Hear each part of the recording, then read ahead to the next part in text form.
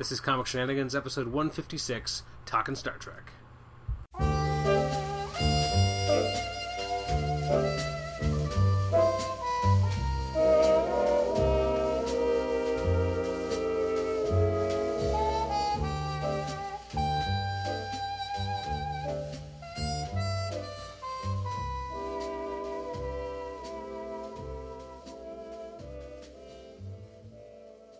Welcome to Comic Shenanigans. This is episode 156. This is our Talkin' Star Trek episode. This is a new series that we're going to be running as a kind of a subsection of the Comic Shenanigans brand.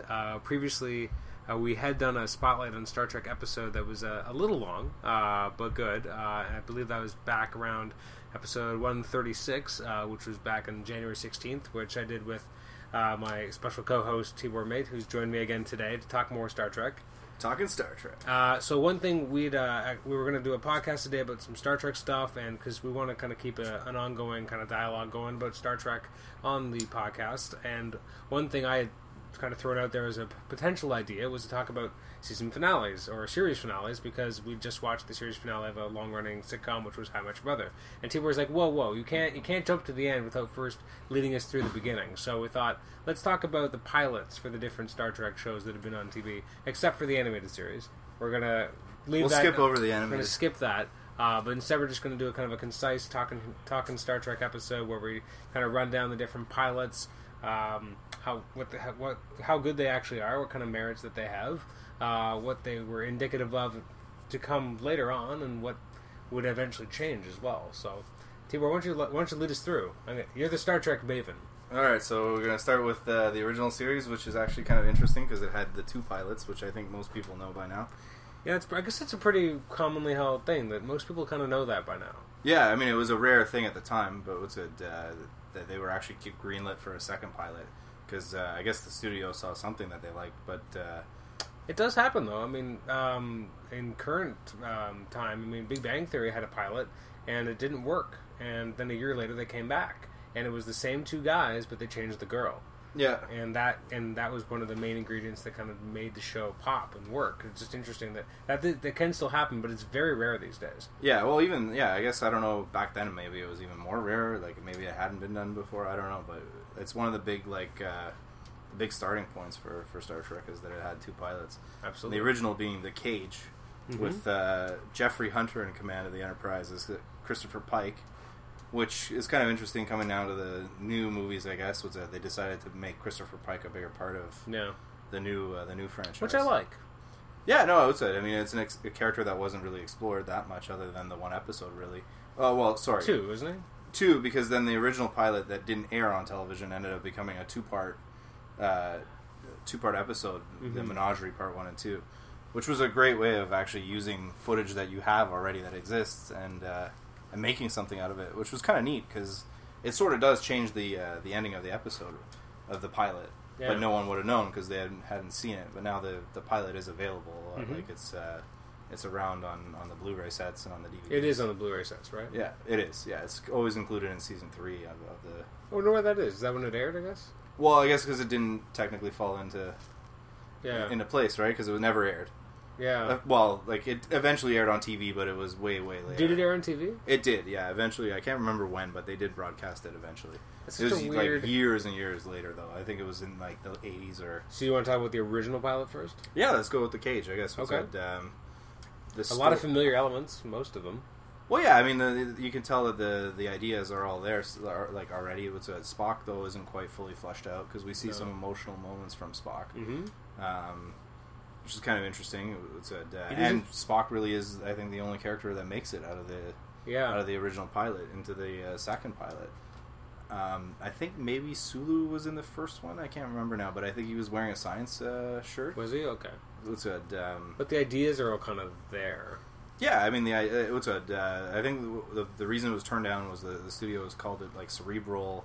And it wasn't. They corrected that going forward. Well, I guess they didn't get the action adventure that they were expecting, right? Like he sold it as like Gene Roddenberry sold it as a western in space, and Firefly, anyone? Well, I mean, I think that's what was the inspiration for Firefly was actually making a Western in space, because that's not really what Star Trek was. No. Though to a certain degree. It definitely, it had a lot of the cowboy kind of instinct and ideas that kind of charting the frontier. Like that. Yeah. I mean, there was a lot of, obviously, the sci-fi being in space, but the it whole wasn't to idea the same extent as Firefly being a... No. But, I mean, Western Kirk in is a space. gunslinger. Yeah, no, he is. He sort of is, seat of their pants kind of guy. And he'll have a duel, like... Yeah, but it was... I don't know. It didn't, like... It's just one of those, like, very thin sort of elements of... True. I think, like, Star Trek sort of has its own thing, right? It like, went in a different way, I guess. yeah, maybe it didn't... It evolved into something more than just that. Like, Perhaps it you evolved... can sort of see it at its premise, but... It's interesting. So it starts off being, quote-unquote, too cerebral, but eventually it kind of goes more ham-fisted. And then later iterations of the series go really cerebral. Yeah, well, I mean, even the motion picture... Yeah. Sort of would fall into that, and I know a lot of people didn't like that as well, and it's kind of funny that the next one was a bit more action-oriented Yeah, and all it's that. interesting. But now, with the current films, it's really action-oriented, very light on cerebral ideas. Yeah, no, it's like, all about a balance, and even some of the best Star Trek films have struggled to maintain that balance. Yeah, no, it's true. I mean, I know the Next Generation ones, they definitely didn't, they sort of tried to go that action-oriented, and it didn't really work for that cast, I don't think. No. But because it didn't work for that captain either. No, because Next Generation was never about action, but at least that's how I feel. It was more about the ideas and absolutely and exploring the ideas. Then the series after that, again, more ideas, but also gets a lot more action heavy. Yeah, well, let's go back to the cage and back to the cage. So it's Christopher Pike, and they end up going to this planet where they supposedly there's some colonists that were lost, and they pick up this signal, and they get there, and they see all these people, and they're wondering how they survived on these limited, the limited rations and stuff that they had, and I guess we're going to summarize it pretty quick, but basically, Captain Pike gets captured, and it turns out that these aliens have captured him and put him in a cage, basically.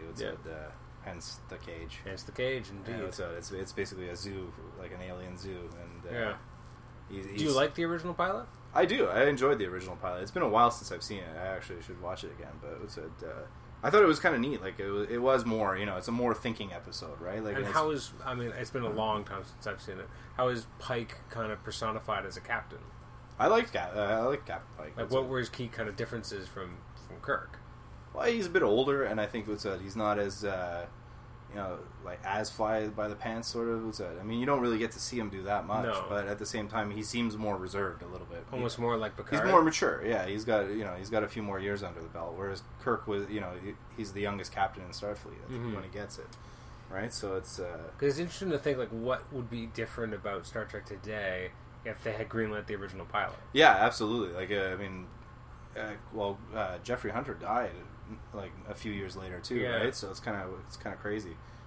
But yeah, it would have been. Really... Would it have survived at all? Would it have even been a touchstone for anyone? Like it was obviously a huge kind of. It had a lot of impact. Maybe not immediately, like that it was realized, but obviously it was felt very keenly. But it's interesting if it had been a little bit different. If they hadn't, if the Kirk character hadn't been there, if people kind of latch onto as the adventurer. What would it have been like? Would people be ready for the ideas without the action adventure, or was the action adventure a way of kind of sugarcoating the ideas and being able to kind of get your medicine? Like selling it with wrapping the ideas. Not just for networks, but also for viewers, right? Because that's true. You want to get the heady ideas, but you also want to get a little bit more thinking in there. Absolutely, yeah. It's kind of interesting. It's hard to imagine what it would have been like if it had continued like that. It's because we're just so used to those iconic characters. They've become so iconic. I mean, here we are talking about it. Mm-hmm.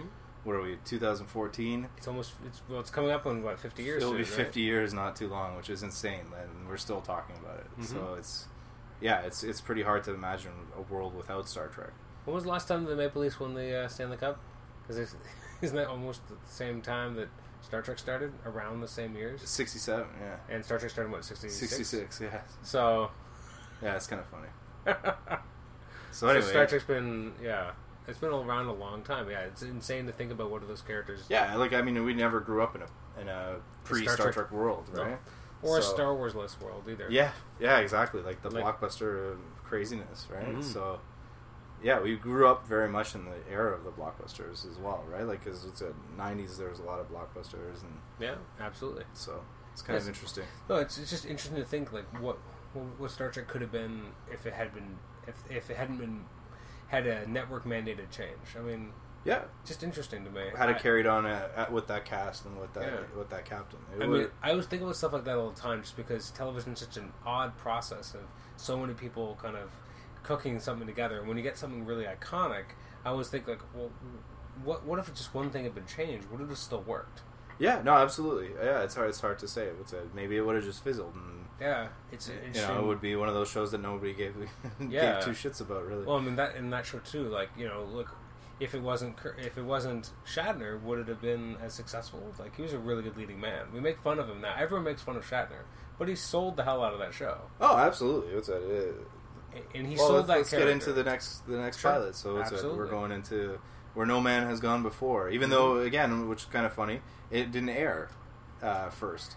What aired first? It would have been I think it aired third. Really? And the original, like the first episode was the Salt Vampire. I can't remember the name of the episode now. That's weird. It said not Charlie X, but that was second. Yeah, Charlie X was the second one. The first one was the Man Trap. Yeah, the Man Trap. That's right. So the Man Trap actually aired first, even though it's not the second pilot. Well, that happens all the time. Just ask Firefly. Yeah, no, that's true. There's a lot of similarities there. That is kind of funny. Yeah, except that Firefly very much felt like. That felt like you had kind of missed it was the pilot, whereas Man Trap, despite like the only reason you kind of know it's before is because of the look of the ship. Yeah. Right. Like it still has like there's certain things that they haven't changed yet, and the uniforms and stuff like that. Yeah. So that's sort of the only reason it feels like. Well, I guess not the only reason, because even Spock like isn't quite fully developed there yet. Mm-hmm. Like he's he mentions the Earth emotions and. You sort of realize that he's not that he's emotionless, but you're not quite sure where he stands. Yeah. I know. Obviously, the internet is not infallible, and Wikipedia is far from beyond reproach. But though, actually, I read an article about how Wikipedia is probably one of the most accurate sources because there's so many people available. Yeah, and it makes total sense. Well, this is believed. I was just reading an article about Where No Man Has Gone Before, and they're saying that reportedly, if it wasn't for Lucille Ball.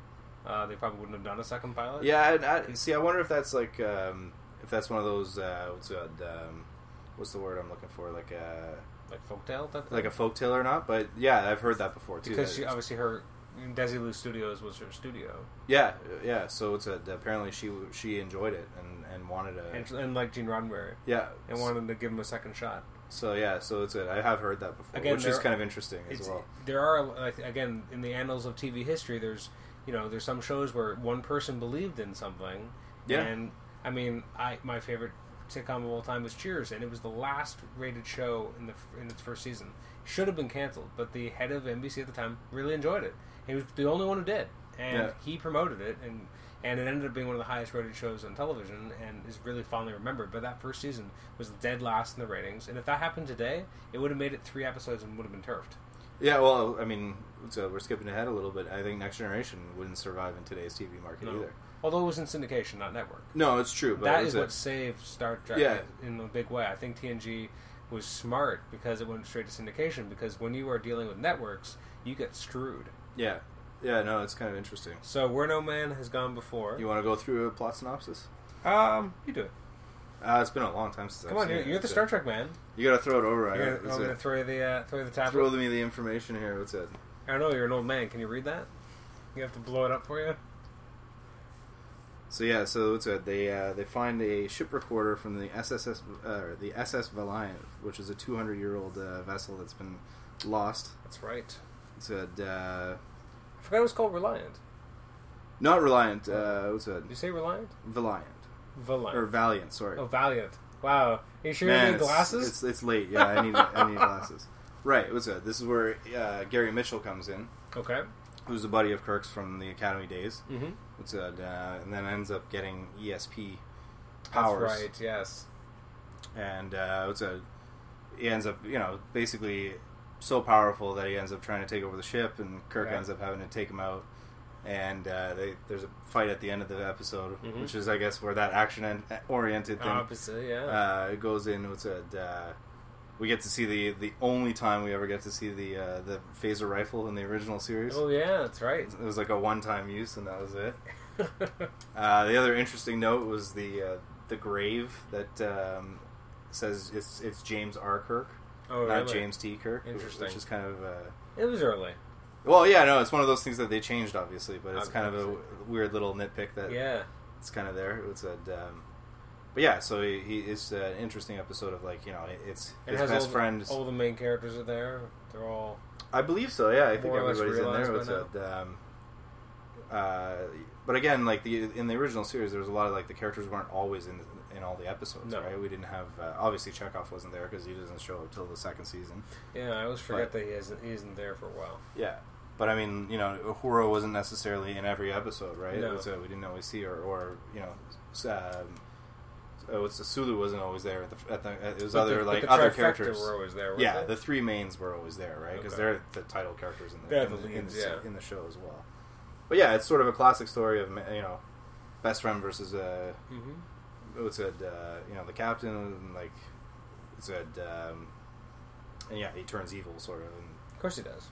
of course you become super intelligent, you turn evil. You take over the computer.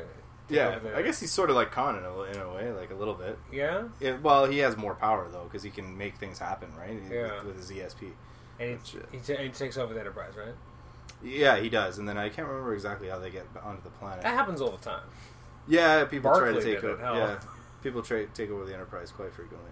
It's interesting that I'm jumping forward a little, but in the pilot of Next Generation, we also have someone kind of an omnipotent being, Yeah, that's kind of interesting too. Yeah, like with the similarities there, but then there's no action. Well, I mean there is, but not the same way. yeah. So anyway, it's been a while since I watched the Where No No Man Man Is Is Gone Gone before, before. so I gotta watch it again. I gotta do a rewatch of The the original series. It's been a long time. It's pretty solid.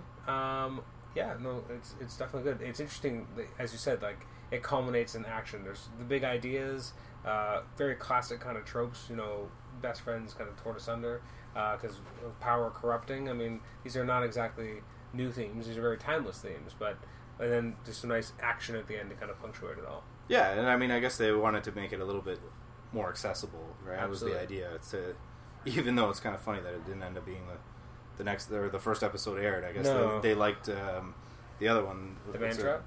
the Man Trap better, which Interesting. is kind of interesting. Now, Charlie X, I didn't even realize that was the second episode that was ever aired. Yeah, it's good, and it's funny too because the Man Trap is more of a McCoy episode, which is kind of interesting as well Yeah. because it focuses on McCoy and his old relationship and stuff with He has one? I believe it was Nancy. It said, They don't need names. but yeah, so it said. Anyway, so that started the iconic series way back when. And Do you think it's a successful pilot? yeah, I mean it works as a pilot, absolutely. I think personally, I would say I'd rather watch that first before I watch The rest? the rest. Yeah, Yeah. because I mean the rest of them, I feel that you can watch them sort of out of order. Yeah, and it achieves like the general idea of a pilot is supposed to be like these are the characters, this is the general tone of the show, Yeah. the ethos, everything that the show could be should kind of be encapsulated in that first episode, and I think that's and they do absolutely- change the uniforms after that and a few Yeah. aesthetic things on the ship and stuff. So but the characters are basically set. yeah, they're there. It's just like from the aesthetic standpoint, it makes more sense sort of to watch that first. Yeah, And then everything's sort of set in place after that, and Okay. it continues. So it's Interesting. yeah, or then the next one's the big one. yeah. me, This at is least. what's it? This Yeah, is this my- is what this- we grew up on. This right? is my show, right? This is our the next show. generation. Because when did it start? 87. 87. Yeah. Wow, That's pretty crazy. We were 4. Yeah, it's kind of hard to again. I don't know. I remember these ones a lot better than the original series. It's interesting too because it aired in syndication, and it says it premiered the week of September 28th, 1987, to 27 million viewers. 87. 87, sorry. That sounds like an insane amount. Yeah, it was good. 27 million viewers. In Well, that I mean, first week? it was hugely anticipated, right? Because at this point, I guess it 1987 was a 77. You had the movies, What's right? interesting too, though, is that's not even a big number for 87, though. That's a small number. Yeah, I would say. I don't know. Now, a good number is of a lower performing show kind of on the bubble is like 3 to 5 million. A high-rated show now is making is 13 to 15 million people watching it. Well, yeah, I guess on network television. So the fact that a syndicated show can earn 27 million seems crazy to us because the numbers are so low and fragmented now. But at the time, this was still like. Again, this is a time before the internet. This is a time before so many other ways to access things, right? Like you had to watch it on TV, right? I don't know. And I mean, other than that, they went from the original series. They got the movies. Yeah. It started in '77, right? That's true. Yeah. So then we would have had 10 years of up to this. We would have had Star Trek 3, right, or 4. I think it's Star Trek 4. 4, yeah. 5 hadn't happened yet. No, 5 would have been '89. Got that big mess. Yeah, which is kind of weird because it would have been simultaneous as Next Generation was going. Which was probably an interesting decision to keep the movies running with the original crew, even though you have a new crew on TV. Well, I mean, I guess even back then, as long as it made money, right? Yeah, no, but obviously it worked, and we got great. We got at least one 5 great wasn't movie good, out of it. but 6 was great. 6 was a fantastic film, so it makes 5 almost worth it. Yeah, well, 6 was the apology, right? Star Trek 6, the apology. Is that what it is? Yeah, well, they had to because 5 was so bad. Yeah, I guess that's not the note you want to go out with. No, but then TNG went out with Nemesis. No, it's true, and that's what always chaps my ass. It's too bad that they didn't. My crew got the shittiest ending. I really, in some way, at least they got a movie. I mean, it's true. Three television shows that never got a movie. No, it's true, and again, like I said, I don't think the Next Generation worked as well in film as it did on TV. No. I think it just didn't translate as well as the original series did. Part of it's kind of that action element, I think, because if you look at TOS, a lot of the stories were these kind of adventure romps, whereas a lot of the TNG's best stories were heady science fiction. Yeah, they didn't just kind of glance in science fiction; they really got into it. Think about how many episodes had time travel, or the mechanics of time travel, and it was a different show, obviously. Absolutely, right? It was more mature. Well, yeah, and then even looking at how many episodes were about Data and his quest for humanity, what it means, the measure of man, it was just so cerebral. And again, kind of going back, this must have been what Roddenberry wanted all along, but couldn't do. Well, I think part of that, and part of I think Roddenberry getting older, right? And I think again though, which is also interesting, is the whole sort of what is Star Trek, right? Mm-hmm. And Roddenberry becoming very much a holder of the legacy of Star Trek, right? Because in the original series, they were just doing a show sort of thing. I think Absolutely. More so, and hoping that it would be successful. How did the movies even happen? Well, what happened was they were going to do a second series. Oh, really? Which I guess we kind of should talk about it a little bit because sure. It was going to be Star Trek Phase 2. Okay. And then Star Wars happened. So they decided to scrap the series, which was already they had sets, they had a whole really? they had a casting and all sorts of stuff. Oh, was wow. I don't think they filmed. I think they only filmed test footage. I don't think they actually filmed an episode at that point. But they had 12 scripts already. Really? Yeah, and then they basically decided to combine what they could out of those scripts, and then made the motion picture. And that happened because... I'm sorry, motion picture does not feel like there's a lot of script in there. No, I know, but they took elements from those episodes. What year was motion picture? 77. Or, sorry, 79. So, 77 was Star Wars. Star Wars? Yeah.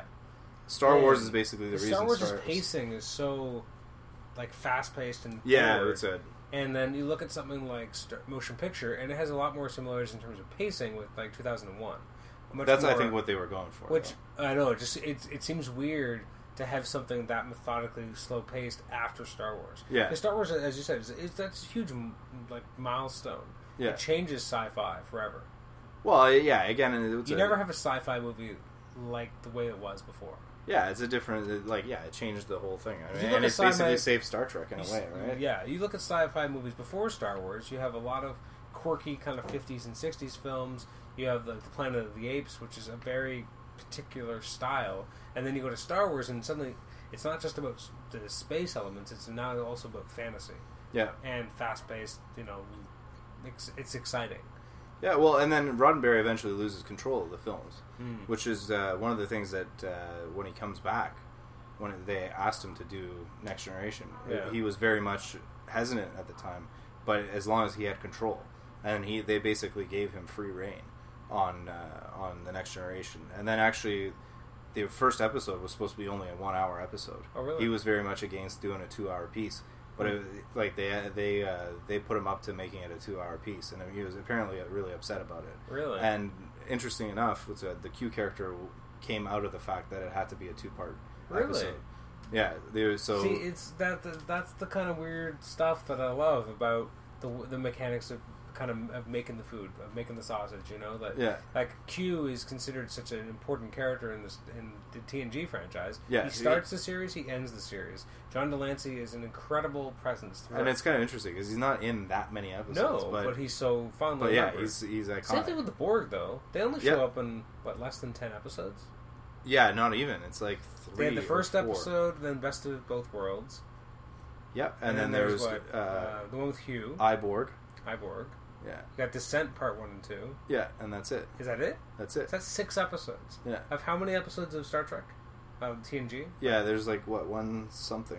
There's a lot. 148? Yeah, there's around at least 140. There's 7 seasons of at least 20 episodes per season. Yeah, and they did 26 episodes in those days. Alright, so there might even be more than that. So there could be, let's say 150 episodes. They're only in 6. Yeah, well, and same with John Delancey. But it's kind of cool that he started out as just an add-in, basically. They had to flush out time. Because the whole story was just going to revolve around the Farpoint station. Interesting, right? So that was the whole thing, and even that's, not even that exciting, the Farpoint stuff. Yeah, no, it was more of a sci-fi episode, though, which I guess we should talk about. So Farpoint. So we've encountered the first shot is of Patrick Stewart, the captain of this new Galaxy class starship that he's talking about, and it's the most advanced starship ever built. Mm-hmm. Which again, I love the Enterprise D out of all the it's because it's your Enterprise. Yeah, but at the same time, I just feel like it was the most flushed out. I really like the ships. E though. Yeah, I know it's it. But when it becomes a little bit more sleek. Yeah, I know, but I just feel like it was the most we saw the most of it. You know what I mean? As a ship, it feels real to me. For sure. You know what I mean? I feel like I could go to the Enterprise D and walk around. And be there. It's a great ship. You want to walk inside the D? Yeah. So it's anyway, and then they have crew. I believe it's Riker and Beverly and Wesley. Yeah. And Geordi, I believe, are all at Farpoint, and they're waiting for the Enterprise to pick them up, because they're new members of the crew. Mm-hmm. So I do like how they do that, but it's very much, again, kind of easing yourself into what this crew is, because they're new to each other. It's everyone's already there. There's no kind of vantage point characters. Where in TNG, you get not only are there the crew interacting for the first time, parts of them. Yeah. You get the idea that there is history through some of the members, obviously. Well, yeah, we find out later that Beverly and Picard know each other. And you also have Deanna and Riker. Right, yes. Their prior relationship. So, those are really the only two people who really know, the two sets of people that really knew each other before the series starts, right? I believe so, yeah. So, again, it is, for better or for worse, you do have this kind of this beginning of the crew. So you have them kind of learning who each other are, and as a viewer, it allows you to kind of have that opportunity to kind of meet everyone as they're meeting each other, which is, again, often done in a lot of shows. Yeah, it was kind of cool. Some sort of way to have a vantage point character to represent the audience. In this case, you also have Wesley, who's kind of like the child. Yeah, and I remember, I don't know if I read this or heard this, but basically, apparently Roddenberry saw Wesley, Riker, and Picard as sort of like 3 versions of himself. Really? Was it like Wesley being the child, and Riker sort of the Kirk character as well in Next Generation. He's very much, I guess he starts off more that way. Yeah, he does. He loses that edge. But he was always sort of the woman's man, throughout the series. He's still never a Kirk, Not full on, not to the same extent, but he wasn't as cocky, I guess. You know who never got the ladies, though? Geordi. Well, yeah, Geordi had a rough time. He struck out a lot. Worf got a lot more. Well, maybe not as much in TNG, but... But anyway, speaking of Worf, too, which was kind of interesting, apparently Worf was like a last edition. Last minute edition? Yeah, interesting. That was one of Roddenberry's things where he just wanted to show that the Klingons and the Federation had come to peace, sort of. Mm-hmm. So he thought it would be kind of neat to throw a Klingon on the bridge. And put the enemy there. I guess if we'd never seen that, we may never have gotten Star Trek 6. Yeah, no, absolutely. Because, that was obviously a huge element that these were the enemy, now they're not. Yeah. Now they're here. How do you deal with that? How do you deal with that, yeah. And I like that we don't have the baggage of a character like Kirk, because Kirk, his whole and that's interesting too. The fact that they move so much forward in time, because that must have been that was an interesting choice, right? Because I guess at that point they really sort of had to make a decision as to where this fits into things, right? And they also brought in Leonard McCoy, right? In the first episode, even though they try to sort of like they don't outright tell you that it's Leonard McCoy, but you like any of the old fans would if you know, you know. And it was a great little touching send off. Absolutely. And of course having him interact with Data was kind of cool because him and the Spock dynamic, right? Absolutely. So that was a cool little touch as well. Mm-hmm. And that would have been early on in the episode as well, because then he departs. He was there to watch or to look over sickbay before they went off, and then they end up going off, and they get before they get to Farpoint. They end up running into Q. Yeah. And then Q basically tells them that humanity's on trial. Yeah, all I remember is well, not all I remember, but one of that weird energy sphere around them. Yeah, that creates the not the best visual. Well, I mean, again, early CG it was 1987, work, right? So what can you do in terms of graphics? But yeah, but again, with all the Blu-rays and stuff, it still looks pretty awesome. Yeah. And the great thing is that they spent the money on making models and stuff which hold up today. That's whereas true. like if it was just CG, because I believe there was talk about doing more CG in Next Generation, and possibly doing the ship, but they opted not to, which is I think awesome in retrospect, because look at how good the show looks now on high def. Yeah, if the show was done now, they wouldn't bother you with models. No, it'd be done for production. It's cheaper, right? But the models kind of sell it. Oh, absolutely. And there's a weight to it. It looks so good today. There's a weight to it. There's a certain authenticity to it, because again, it is a real effect. Practical effects will always trump CGI, because there's something extra to it. You can tell that you can see the texture and you can see things, right? Like, and it's pretty awesome when you see like details that they actually took the time to put in there, right? Craft on there. It's pretty cool. Anyway, so they Q basically puts them on trial.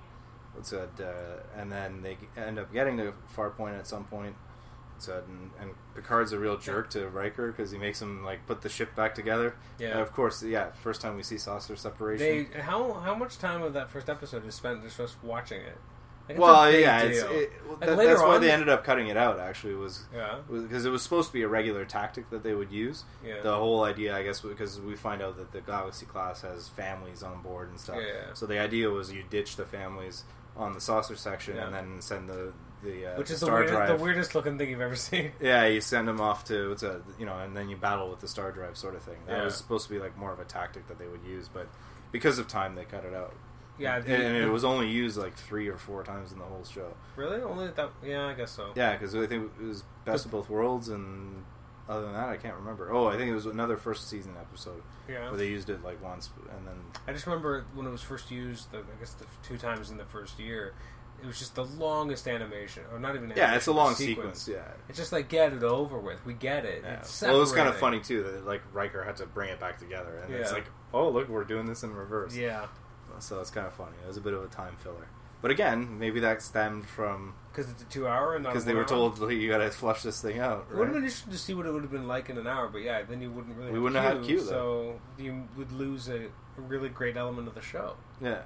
And then, so they get to Farpoint, and it turns out Farpoint was actually an alien species. Yeah. That they were, these other aliens that, are the inhabitants of the world were forcing into make it an outpost, right? Yeah. So, and then you have that interesting scene of the two aliens meeting up with each other. Which is very more sci-fi idea. So as a pilot, how do you think it succeeds? Well, it does. I think it does a good job. It introduces all the characters. You get to sort of get a sense of who everybody is. Mm-hmm. Yeah, I mean, it's a decent story. It's not the most amazing pilot, I guess, but it's in terms of the long-term show itself. I mean, there's so many great elements that are seated there. Yeah. Picard's TNG took like 2 years to really kick in, right, and really start getting interesting. Yeah. But yeah, Picard's sort of more of a dick here at the beginning. Yeah, he's not. He's a little bit too tight. But again, I guess part of that is also from the actors and stuff. Yeah, Patrick Stewart wasn't quite comfortable yet. Yeah, he wasn't comfortable for a while, so that kind of shows. And that was the other thing that's kind of interesting. Like Patrick Stewart was, he never wanted to do like a long series. Like everybody just told him, "Go, do it. You'll make a bunch of money, and it will be over in no time, right?" Because it's not gonna work. No one's gonna watch it. Because the original an iconic series. Yeah, the original one was only 3 years, and that was the iconic one. So you can't possibly match that. Yeah, and like it's never gonna work. They're trying to revive an iconic series, and it's sci-fi. It's syndicated. Yeah, and then 7 years later, they were still on. So it's pretty awesome. Pretty crazy, yeah. So I guess let's jump forward 6 years. Yeah, and we got Deep Space Nine. So Deep Space Nine, it had a 2-hour premiere, didn't it? It did, yeah. I guess basically because Next Generation did, they had a 2-hour pilot as well. Now it's interesting because this is the first one to ever been created during another series run. Yeah. So it kind of gets benefits from kind of the mothership, so to speak, kind of being attached to it. Well, yeah, quite literally. It's pretty cool because it was. I think to me, Deep Space Nine expands the Star Trek universe the most out of all the series, right? More than Voyager? I think so. Voyager takes place in an entire different quadrant, and then we see more and more elements of that quadrant. I just mean like Voyager to me ended up becoming a lot like Next Generation. Okay. Even though it is set in a different quadrant and all that, but I just felt like Deep Space Nine really did flush out the Star Trek different universe. Types of stories. It wasn't just the standard, we're exploring and we're discovering things. It was much more about... Well, again, it's also the time it was kind of created, because the whole idea of these people who've been subjugated... Yeah, it was interesting, because it took, It's things... more political. It's probably the most political... Yeah, absolutely. Actually, maybe not, because Enterprise has a lot of politics in it. Yeah, but I think Deep Space Nine was... And again, part of that's because it was created right after, in and around September 11th. Well, yeah, that's kind of interesting, too. That really informs how that show ends up developing, because it has certain real-world parallels to what's going on in the world at that time as the world starts to change. Whereas, and again, you had the world still going through a lot of change in the early 90s because communism had fell. Yeah, well, this was 93 is when it airs, right? 93 is when it airs. So it's kind of interesting because we're in season 6 of Star Trek, season 6 of Star Trek: The Next Generation. At that point, right? So I guess I wonder, did they know Next Generation was ending? I'm not sure. Or was it the plan? I don't know if they ever really maybe planned it, but they probably knew that it wasn't going to last forever. I mean, in syndication, what is that magic number? Well, yeah, I mean, I guess I don't think they had it solid that it's going to be 7 years, but I mean, for a genre show, it feels like these days that 7 is a pretty good number to hit. Everyone kind of wants to hit 7 years. It was kind of cool though, because they took elements from Next Generation that we had seen before, the Cardassians and the Bajorans. Yeah. And which have really just been propped up, shown once, and then they really ran with it. Well, they showed the Cardassians a couple times at that point, yeah. Because the last episode of Next Generation to air was actually the Cardassian episode, the Chain of Command. Okay. Right, which really very much so leads into into Deep Space Nine. Okay. So yeah, it did benefit from having Next Generation because it starts out with Wolf 359, right? From Best of Both Worlds, which is a battle that we never saw. We just saw the aftermath. We always heard about it. Well, and it was we see the aftermath in that episode, which is kind of cool. And then turns out Sisko was there. From a pilot perspective, I mean, every episode of something could be someone's first. Do you think that in meshing it within the TNG universe was a smart move? Works in terms of its successfulness as a pilot?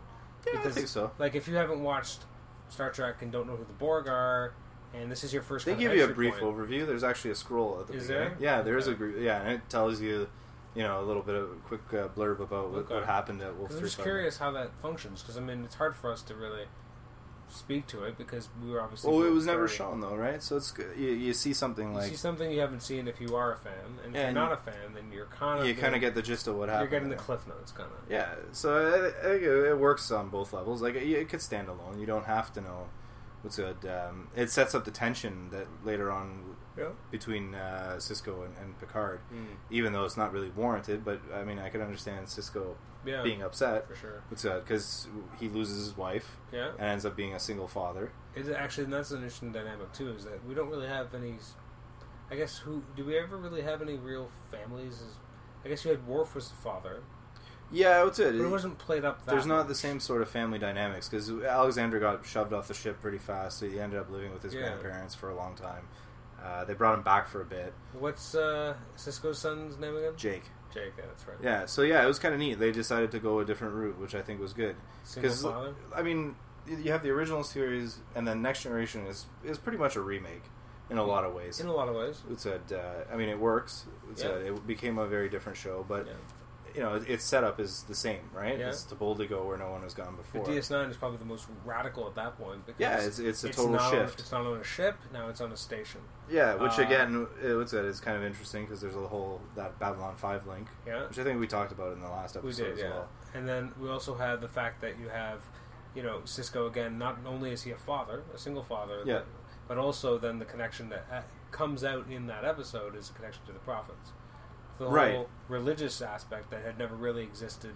That well, much. Again, Roddenberry sort of stayed away from religion. There was apparently he said to people that, you know, in the future people are going to give up religion and will be better for it. So that people are going to become humanitarians instead of focusing on religion. So now by 93, when did Roddenberry die? Like 89? No, it would have been later. It was 91. 91. Because he died around when... it would have been season 5 Country. of... it was Undiscovered Country, which apparently he did get to see before he died. Did he? Okay. Yeah. And there's certain things he didn't like, apparently, as well. But again, crusty old man. Again, he lost that control over the movies, and that's why he wanted that control over Next Generation. So anyway, so in Deep Space Nine, we end up. But the religious connections are like overt and right from the beginning. Like I forget sometimes that connection to the prophets and that aspect of Bajor was pretty early. Yeah, it was, and I think that started there, right? Because they didn't really explore the spiritual side of the Bajorans before that. No, all we knew was that they were oppressed by the Cardassians, and they were very much gypsies, where they were cast out from their homeworld and had to. And we knew what they looked like. Settle. That's about it. Yeah, they had to settle around the galaxy, right? Yeah. So, but at this point, it turns out there was a shift, and the Cardassians decide to abandon the station. Yeah. So so the Bajorans asked for Federation assistance, which is why Sisko ends up there, because he was pretty content working at the Utopia Planitia shipyard. That's right. Yeah. Right, and he was very much just raising his son, and he was kind of a disgruntled sort of Starfleet officer either. Yeah. He didn't really know if what he was doing was he wanted to be doing it anymore. Which is kind of very different from all the other Starfleet characters that we've always seen. Especially from Picard at that point, because Picard was kind of raised... Picard is very much proud of Starfleet. Yeah, like very much pride and principled and... Yeah, so that was another conflict and change of captain, right? Which is kind of cool. And he even tells Picard at the very beginning that, you know, he doesn't know how long he's going to stay here, because this isn't ideal for him and his son. Yeah. And Picard even says, well, should I be looking for a replacement? Which is kind of interesting. And then, it said... Enter the Prophets. It said, it's kind of convoluted as a pilot, though, because there's almost too much going on. But again, you also, I'm just thinking about characters. You do get kind of introduced to all the characters quite well. Yeah, well, it's kind of neat to bring Miles O'Brien over. Yeah, actually, it has that similar to the TNG in that you're bringing together the crew. Yeah, the whole cast is coming together. The crew doesn't really know each other. A few of them do. The only two I think that know each other at this point are Jadzia, you have Jadzia and Sisko, but that's kind of interesting too because it's a different body. Yeah, and then you have Odo and Kira. Yeah, who had worked on the station while the Cardassians were there. And did anyone else? I guess no. But then the audience knew Miles O'Brien. Yeah, that was the from kind of the big TNG. link. If you've been watching TNG, you know Miles O'Brien, and that's kind of your gateway character. Yeah. If you were not a previous TNG fan, who do you think would have been kind of the kind of perspective character? Would it have just been Sisko? The one that kind of leads you through? Yeah, I guess so. It's very much a Sisko story. You know what I mean? Like the eyes of the viewership. There's always someone that's kind of the one that you're supposed to be able to kind of see through. Yeah, it's got to be Sisko because it mostly focuses on him. Yeah, which is kind of what said. He takes you along the trip. And in terms of what the show becomes, it's an interesting. It really. it really does set the groundwork for what the show could be and will be, especially with the spiritual elements, which get played up a lot later on. Yeah. The conflicts between Bajor and Cardassians. Yeah, the Cardassians are very much there, like all throughout the series, and also like the kind of the, as much as there's law and order on the station, it's also kind of looser. Yeah, well, again, it was sort of they brought it back to that Western idea again. That the promenade is very much like like a small Western town. Yeah. You have the sheriff's office. Yeah, you got a saloon. You have the saloon. You have the doctor. Yeah, I mean, it was kind of cool too because you had non-Federation characters, which was kind of cool too because you got to see a different perspective of the Federation. And it didn't run like a starship; it ran like a community.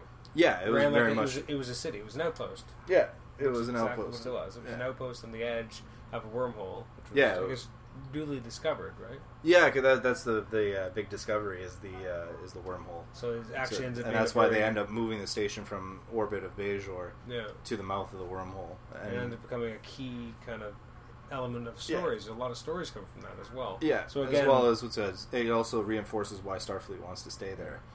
So, from a pilot perspective, it does a really good job of kind of laying out the lay of the land, not just the characters, but also the setting, why it's important. Yeah, and again, the setting was very different from Next Generation as well. They made an objective point of making and figuring out Cardassian architecture and all that kind of stuff.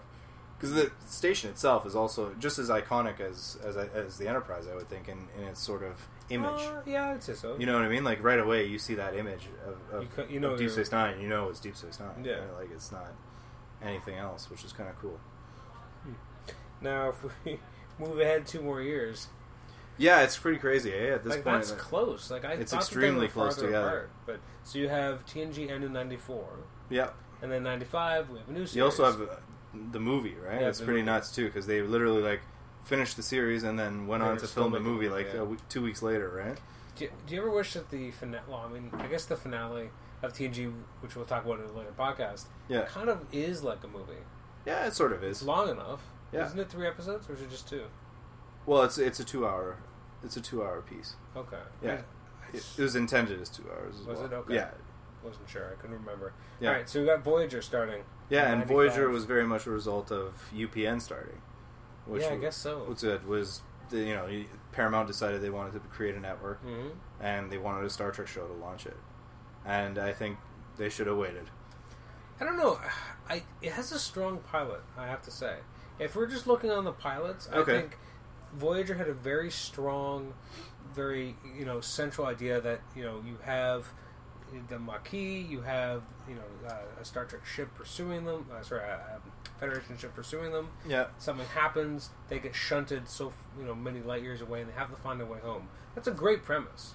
Yeah, no, absolutely. I think that's why Voyager failed. And it's because its setup is so good. It has a really ambitious premise, and again, you have the first female captain, which is what kind of makes it notable as well. Yeah. Again, the pilot gives you all the pieces you need, and the idea of having this weird culture clash between the Maquis who were pursued and the Federation, the pursuers, having to team up, could have been fascinating. Yeah. Again, it never works out that way, and it's kind of a failed potential. But I think if you just look at the bare bone elements, I think it's probably one of the best Star Trek pilots because it has a very clear identity, very clear direction. Because DS9 sets up an idea, but you don't really know where they're going to go with it. Yeah, it's true, and it did sort of struggle too. Deep Space Nine, it took kind of 2 years to find it, to figure out what its focus was going to be. Yeah. Whereas Voyager had a very clear, crystal focus, and then it just never really lived up to the potential of the idea. Because everything's there. The building blocks are there for all these characters. You even have new alien characters who are your perspective characters, who are learning about all these new people. Yeah. Half of half of the characters know each other, basically. There's the Federation characters know each other, and the Maquis characters know each other. Right. So you have 2 elements knowing each other, and then you have Neelix and Kes learning about them all. Yeah. So, I mean, it's almost really sad that the show ended up really kind of being a disappointment because it really is one of the best pilots they did.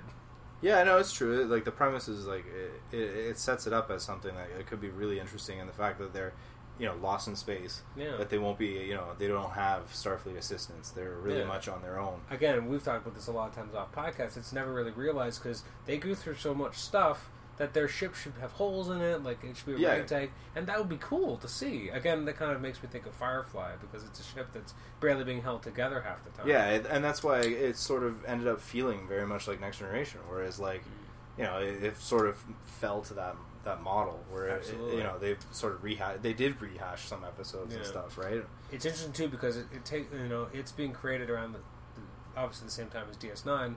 DS9 becomes more and more serialized storytelling, Yeah. which was starting to happen. We had Babylon 5 was very much serial storytelling, Yeah. and as we get into like 97 onwards, you have the rise of shows, genre shows like Buffy, and that was again very much about certain continuity and things being.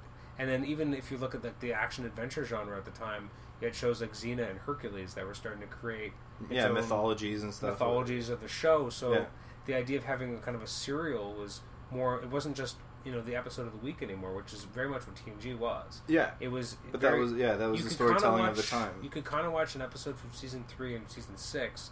Not a lot. Yeah, you can don't pretty feel much like watch you've it out missed of 3 order. years, you know, like, because it's just the nature of the beast. It wasn't about telling a show that had a lot of elements of change, whereas Voyager was an opportunity to really change that. Yeah, absolutely, especially with its premise. The premise gave you all the tools you needed. I just feel like that's the most disappointing because it probably had the most potential. Because, Yeah, and then it still was pretty much an episode of the week. yeah, Even like right to the end. Like they did a few connections and stuff, but it, overall, well, you could pretty much pick out episodes and, you know. yeah.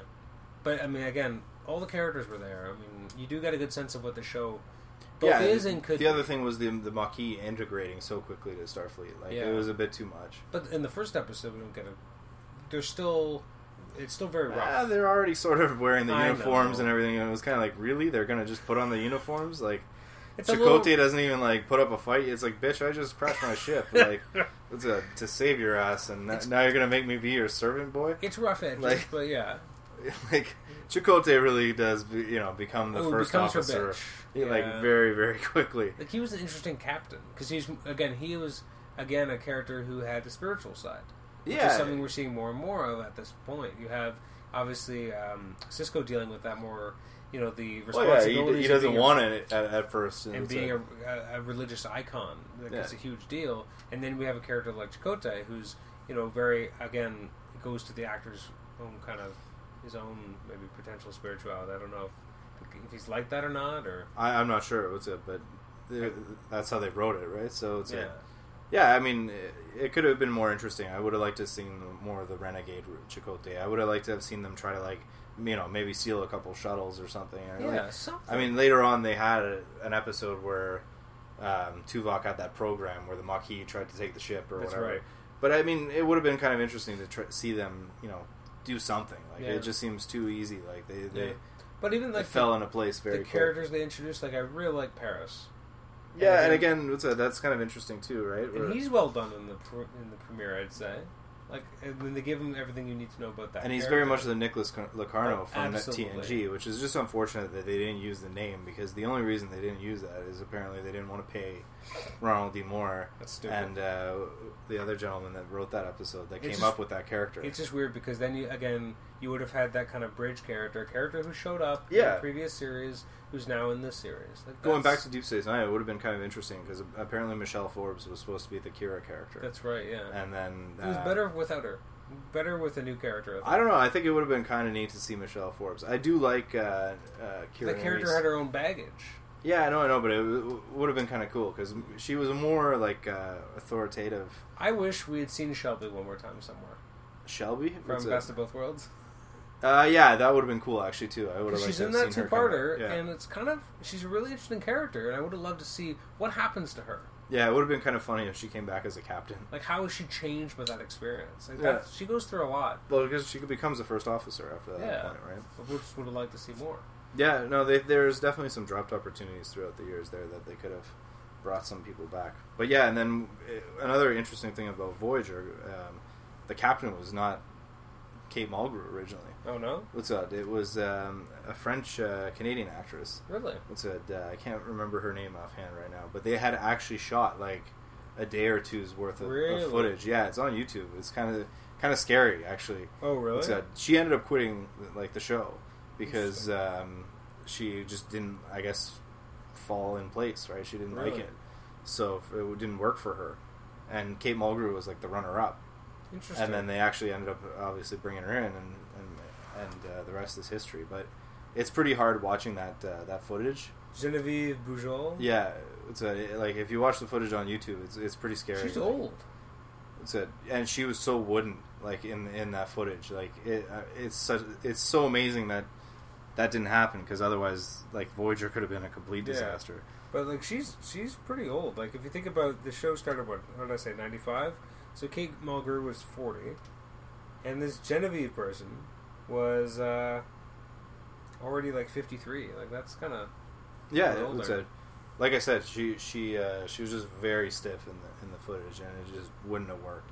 Like Kate Mulgrew was a good Captain Janeway, even though I think they did some writing problem. Like they wrote her a little bit rough, with certain things, but she does take that role and make it hers. She does. So it's for better or for worse. Yeah. Was Picardo in the pilot? Yeah, he was. Yeah. Well, it's when they get thrown into the Delta Quadrant, it's the medical staff all die pretty much, leaving the Doctor. And here's an interesting element, which I think at times they lean too hard on. Yeah, I would say he was very much the Data character of that series, right? Absolutely. But I mean, Picardo does give such a great performance that he's the character that grows the most out of the bunch. In a lot of ways, he grows a lot more than Data does. Yeah, I guess so. Because Data's not really permitted the room to grow as much. Yeah, whereas I guess he has emotion, or at least he's projected emotion, right? Exactly. He's programmed with it, which is kind of interesting. Well, let's jump forward. That brings us to Enterprise, right? Yeah, so now we jump to September 26, 2001, when the new show premieres in the wake of 9/11. Yeah, apparently what's it? UPN, I guess still was UPN at the time, right? Yes. Yeah, so they wanted Enterprise before Voyager had ended, but Rick Berman was the one that said no, let's wrap up Voyager. When did Voyager end? 2001 as well. 2001, yeah. And it would have been May of 2001. Yeah. Interesting. So it's an interesting decision to go backwards. Yeah, it was the time of the prequel, I guess. That was kind of happening because it's in 99 was Star Wars, yeah, and then that makes sense. Everything else was starting to do prequels. I remember when I first heard they were going to do a prequel, I was like, really? We're going to do a prequel? Well, especially if you're going to do a show about exploring new worlds. Well, if you're going to do something before Kirk, well, what are you going to be exploring that we haven't already seen? Yeah, I mean, I think it was... I personally enjoyed Enterprise a lot more than I did Voyager. Okay. And again, I think it was a bold idea to go backwards. And like when you're with the new Blu-ray sets coming out and stuff, there's a lot of cool interviews and things that you hear about now that what it could have been and how much network interference played into it. Oh, really? And it's a real shame because it could have been there could have been some interesting ideas. Like I think it was Brennan Braga that was saying that it was going to be a mostly land-based show for the first season. Right, yeah. They weren't going to just launch the ship in the first episode, but it was very much the network that stepped in and said, "Well, that's not Star Trek." No, they didn't want transporters, certain elements that they were going to take out, but the network was like, "Oh, well, no, those are iconic Star Trek elements. You can't remove that." Again, the issue of being with a network. Yeah, it's kind of interesting. Like I think Enterprise suffered the most from network interference. Probably when you hear about these things. Well, especially because it was kind of the waning age of a Star Trek TV show. Is becoming. I think there's a little bit of a margin of lowering returns. Is that with each show you were getting a little bit less for your money? Well, did Paramount go to the well too many times, right? Probably. I think Voyager starting when it did was way too soon. Combined amongst those, TNG, Voyager, and DS9, you have 21 seasons. Oh yeah, no, it's crazy. That's a ton of television. It's incredible. But then it was also they had the era 18 consecutive years of production. It was also the era for Star Trek. of having a lot of spin-offs, though. I mean, you had Law and Order. What happened in 1990? So you had Law and Order, and then you had all the other Law and Order. Or the other versions, yeah. You had SVU, you had Criminal Intent by then. So I mean, again, it was kind of that age where you had shows starting to spin off into each other. JAG spun off NCIS. Yeah. I mean, it's not that surprising, I guess, that they wanted to kind of keep it going. Of course, it's a bit of a cash cow too, right? But unlike all those others, I think there's a literal universe to mine. Yeah, no, again, it was kind of cool. Deep Space Nine started with Next Generation. They had the Enterprise there, they had Picard, and then Voyager started at Deep Space Nine before they left, right? And you had Quark, because Harry Kim was at Quark's bar at the beginning, which is kind of cool. I will say the Enterprise definitely doesn't feel as Star Trek-y, especially at the beginning. Definitely feels like you're watching a different type of show. Well, yeah, they made a deliberate attempt to try to distinguish it from the other series, right? And then again, they dropped the Star Trek name as well, which was sort of controversial among fans. I know, I was like, really? Like, we're not going to call it Star Trek, we're just going to call it Enterprise? I get what they were going for, but I think it sort of pissed off the fans right off the bat. True. But I think, again, the whole idea of going for a different feel is because by then Star Trek had started to feel kind of sanitized. Especially again, Voyager felt very much like Next Generation. It didn't end up feeling like it was its own thing in some ways. You know what I mean? Like, it was almost a copy. Yeah, it was. Or starting to feel that way. Anyway. At least especially the way it would borrow iconic elements from TNG, like the Borg and Q, and repurpose them for their own needs, which, again, really bugs me. Yeah. Those two things, I think, were so good, but part of what really made them work on the originals is that they were used so sparingly, yet they're so memorable. Yeah. And I felt that those elements were so overused, especially with 7 Well, I think First Contact would have done that too, right? Because First Contact brought the Borg very much, people were like, oh, yeah, the Borg. The Borg are amazing, yeah. And then, it sort of led into that as well. That definitely helped with the Borg explosion. Well, I mean, we even get a Borg episode of Enterprise, though I thought it was really well done. Some people really hated it. But that's a good point. I thought they did a good job of it. Well, Enterprise eventually is allowed to tap into a lot of things that are good about the brand. And iconic, but at the first, it felt like they were very much doing their own thing. They had a little bit of Klingons in the first episode. Yeah, well, let's do a little quick rundown. Yeah, so we start out with a farmer, so in a field, and or actually no, it's not. You don't see the farmer yet. It's like you see the Suliban first, right? Yeah. They're running through the field and they're chasing a Klingon. Yeah. And then the farmer ends up blowing away the Klingon. Yeah. So that's what launches the whole thing. It turns out it's a Starfleet.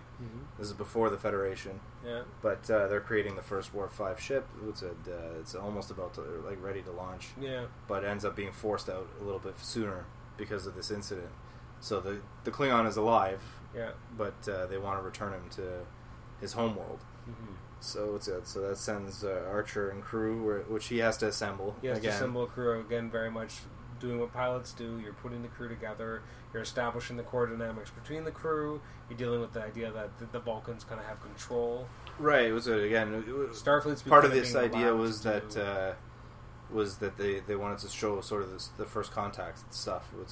Which, again, coming out of having just seen First Contact, 6 years earlier? Yeah, it would have been 96, right? 96, okay. So 5 years earlier, they kind of established what that First Contact looked like, and now they're doing something that builds off of that moment in the movie, which is kind of smart, too. I mean, it was their most popular movie that the TNG cast did. Yep.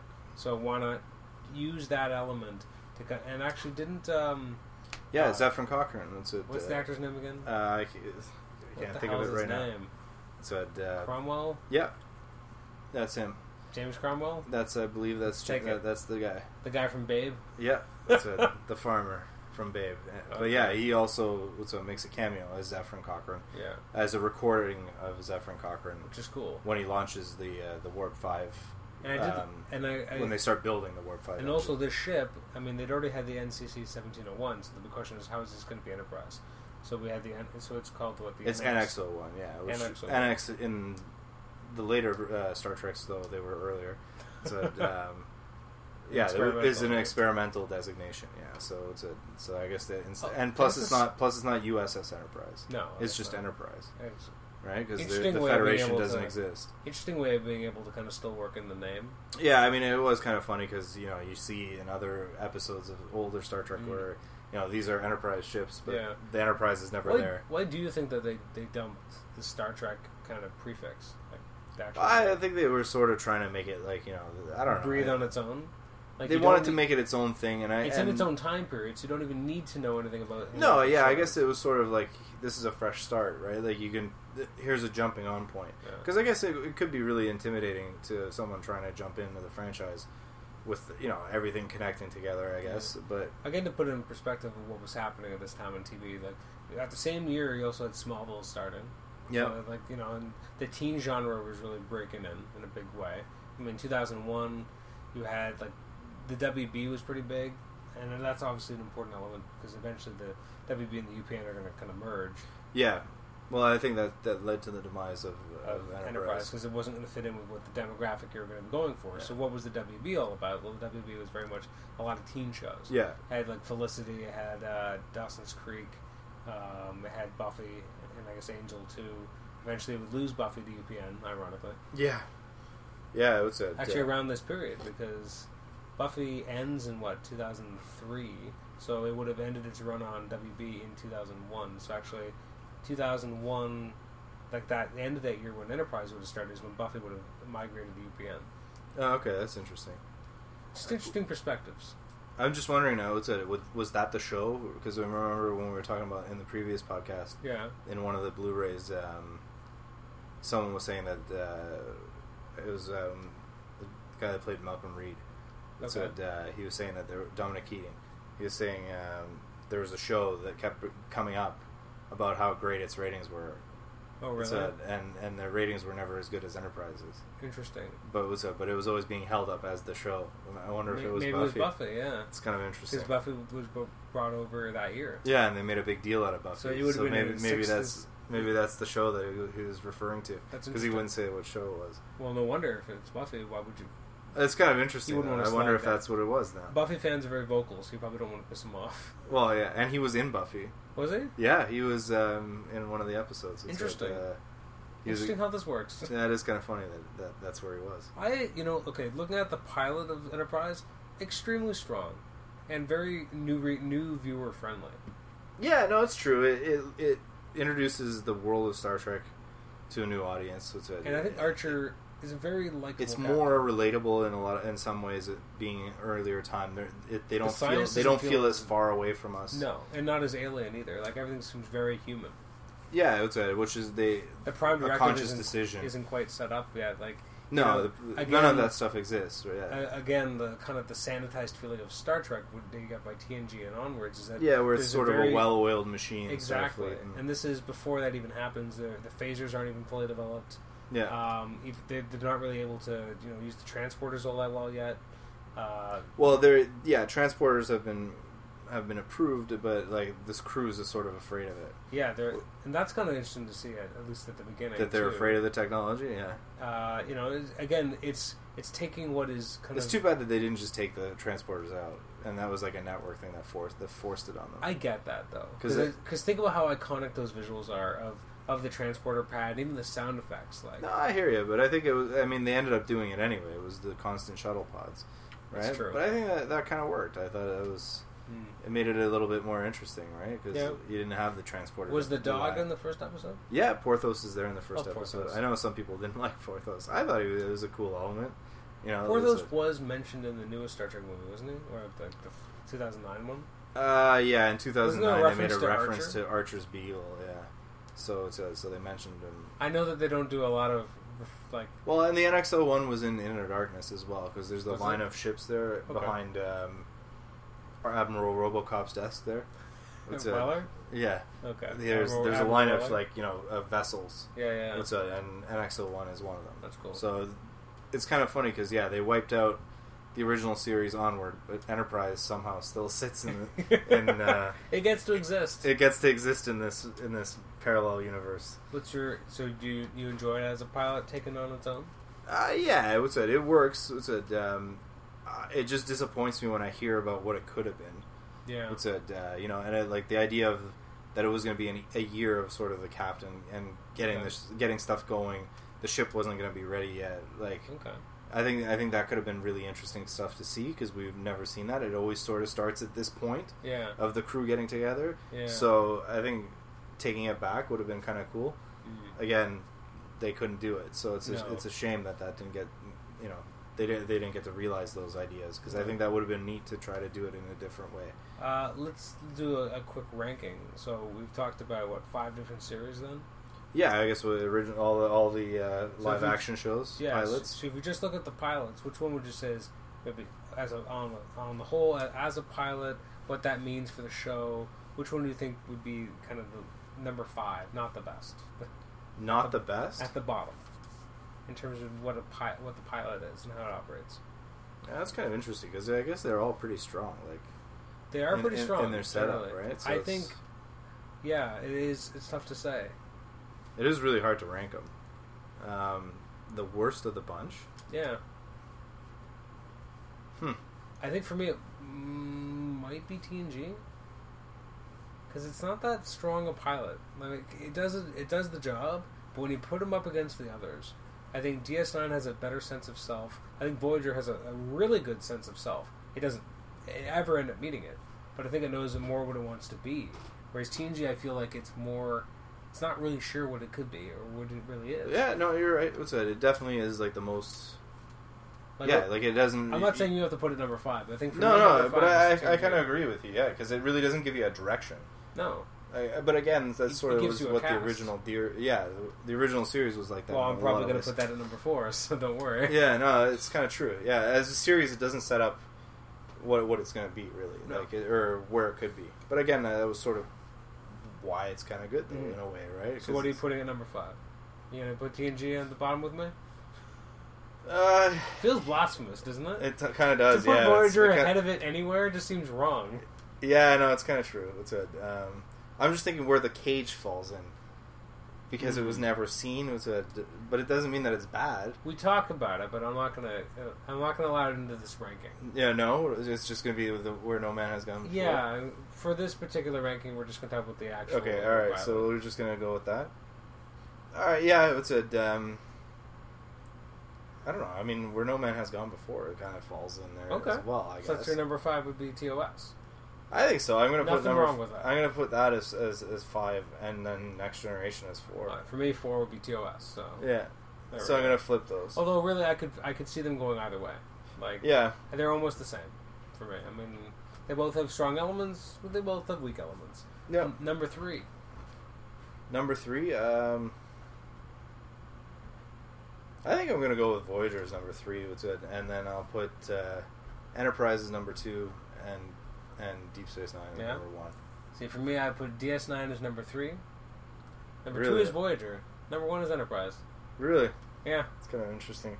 I just think DS9 had such a rich pilot.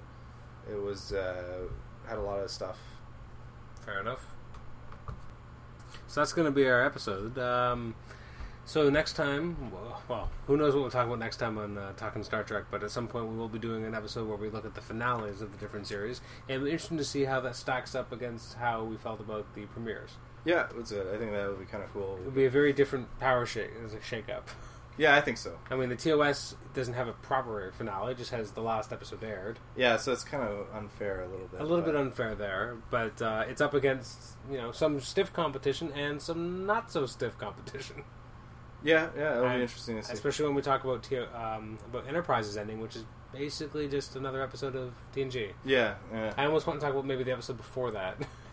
Maybe that's more indicative of an actual last episode. Which also had Admiral Robocop in it. Did it? Yeah. Of course it did. Which is kind of funny. Well, Tibor, thanks for joining me for talking Star Trek. This has been episode 156 of Comic Shenanigans for the new Talking Star Trek subgenre or subsection of episodes. Please email us at comicshenanigans@gmail.com, like us on Facebook, and also please rate and review us on iTunes. It's the best way to really expand the scope of the show, so the more people are able to enjoy it and find it on the iTunes search through the iTunes store. So thanks for joining us, and we will catch you next time. Bye-bye.